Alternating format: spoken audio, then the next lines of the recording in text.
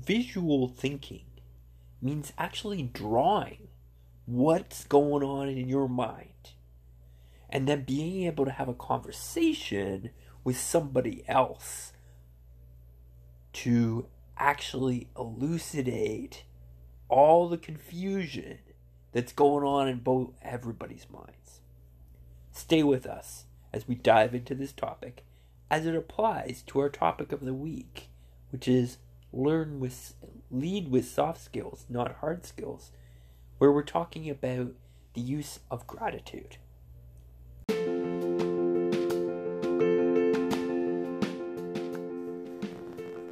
Good day, good evening, and good morning wherever you may be, and this is the Biz Analyst Moment with Adam Hessler from Being a Biz Analyst, and welcome.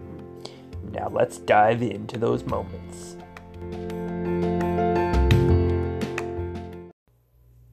This month we're making everything about being thankful. And so in that spirit, I'm actually giving away a free template to use cases. This comes in really handy, especially if you already more or less understand how to do a use case and the importance of it, which is really that conversation of a user with a piece of software. But if you're maybe a little shaky on what are the different components or elements of a great use case, then this is where a template comes in really handy. So I'm giving away a template this month on use cases. Have a great day, and I look forward to interacting with you again on the next episode. So what is this thing, visual thinking? Well, it really comes down to basically just drawing diagrams of what it is that you're thinking in the way that you're thinking about it. So instead of, you may have had teachers in school who said to you, you should really write down everything you're thinking about. Especially in math class, they would often say to you, please write down all the different steps you went through, the way that you were thinking about the problem, so that we can see how you were thinking about it. And for a lot of people, this was very, very annoying because they just did it in their heads and they didn't have to really think about it because it was very just natural for them. And yes, you may have even gotten away with it. Heck, you may have even gotten full marks for it because you had a teacher who understood that was just the way you thought. The problem is stakeholders are a little bit like the other type of teacher that was more common, who basically said you always had to write down all those different instructions. The problem is stakeholders are not like those teachers in that they want to read a lot of text. So stakeholders want to be able to understand what it is that you're trying to communicate in a very fast way. So they want all the information, but they don't want all the detail. And a great way to represent this is with a drawing. And so this is what visual thinking is all about, it's really just taking that idea you have in your head and drawing a picture.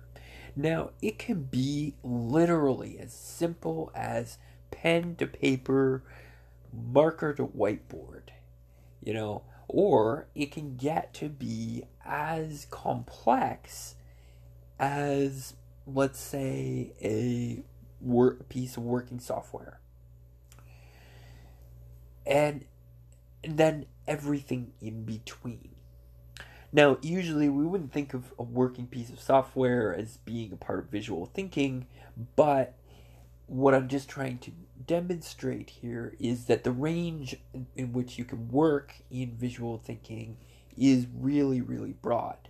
And you have lots of options of tools and different ways of presenting it. But usually what you're trying to accomplish in visual thinking is either a brainstorm And so one person draws out what they're thinking about, and then somebody else adds to it, and then somebody else adds to it. Maybe somebody corrects somebody about what they were thinking about. Maybe somebody else brings in a new idea of a possible alternative, and so you draw that out and look at the two different solutions side by side. That's one example. Another example is if you're trying to explain something. So a lot of the time in like a waterfall environment, you may have written up a long systems documentation or functional requirement, non-functional requirement, or just a complete requirements document. And the problem is that most people don't want to read those. They're more or less created because somebody says that they have to be created.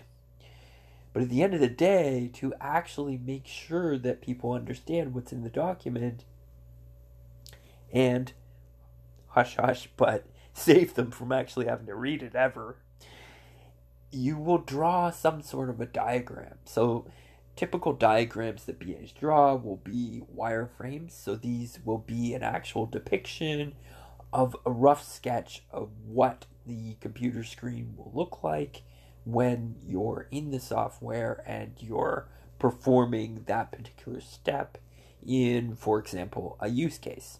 And so keep listening to the end of this episode, and there's actually a free use case template for you available.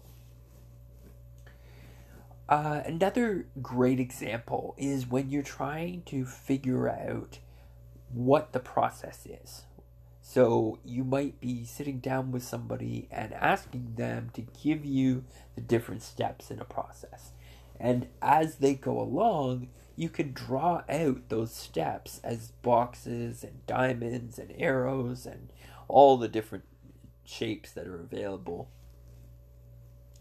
to make sure that you're able to basically paraphrase, but paraphrase in terms of an actual visual document that they can look at and process much faster than had you rephrased it back to them in verbal, in other words, sort of written, not written.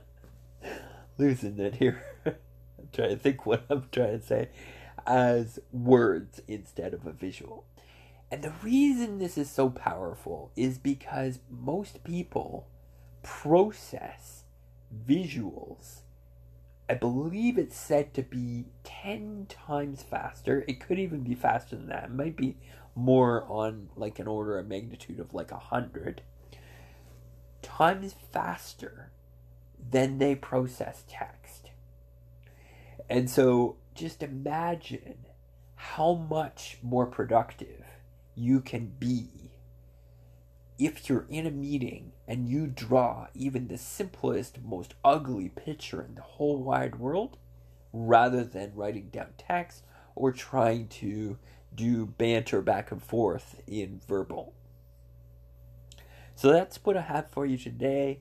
Now, how does that fit in to the context of what we're talking about this week? So this week we're talking about gratitude and leading with gratitude in order to shift the dynamic of our relationships with people in our workspace, or maybe at home, or in organizations we might belong to, from that dependent nature where it's sort of like one person's playing like a dictator and the other person's playing some sort of a follower, obedient type person. Role, actually, I shouldn't say person, but there's two different roles, and one of them's like a dictator and one of them's like a follower. Now, I'm not even saying that this is a bad thing, because it can be quite productive in certain situations. The reason I bring it up as not being great is because unfortunately a lot of people in the dictator role take advantage of it.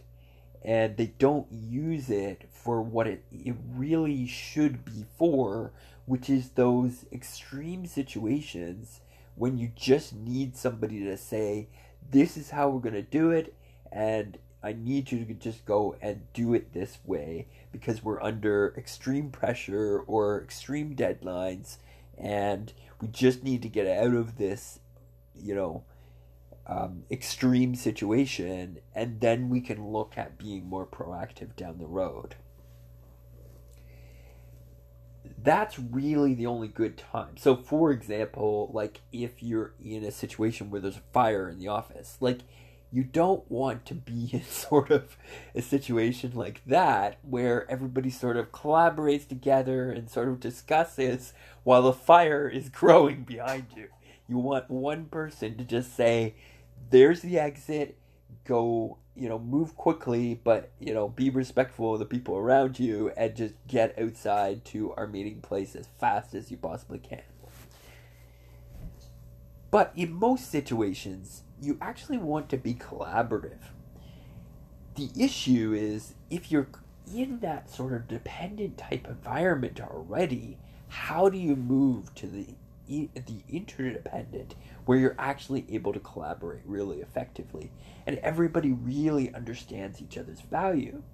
So like we talked about last time, it's really about expressing gratitude, especially as the follower to the dictator, because it won't necessarily happen first time around, but eventually it will soften them up and help them understand that you value them and what they bring to the table. Because a lot of people in that dictator role just think that everybody disrespects them.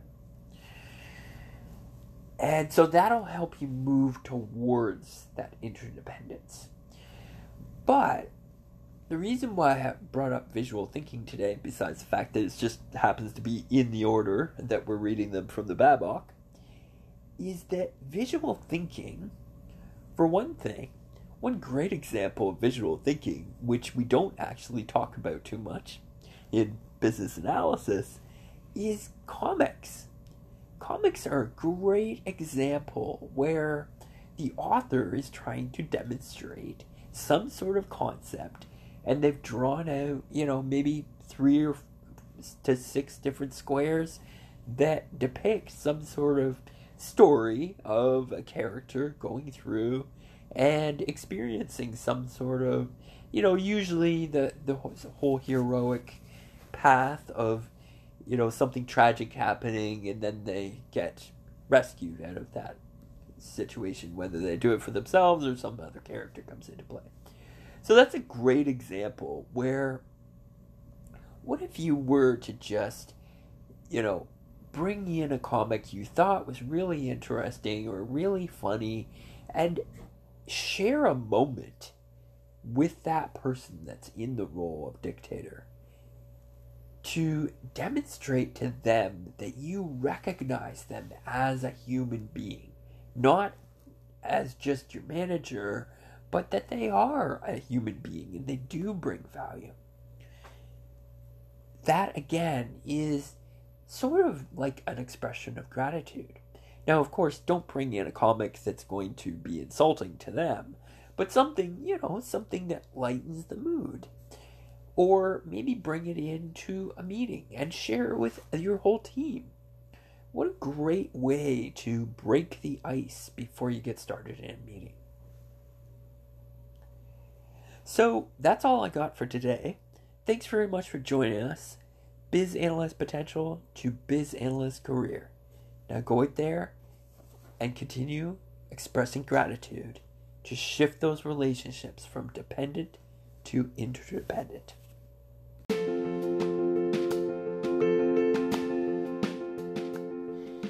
Thank you for joining me, Adam Hessler, from Being a Biz Analyst, for another Biz Analyst moment. I hope you enjoyed today's moment. I know I did. These are the moments of our careers.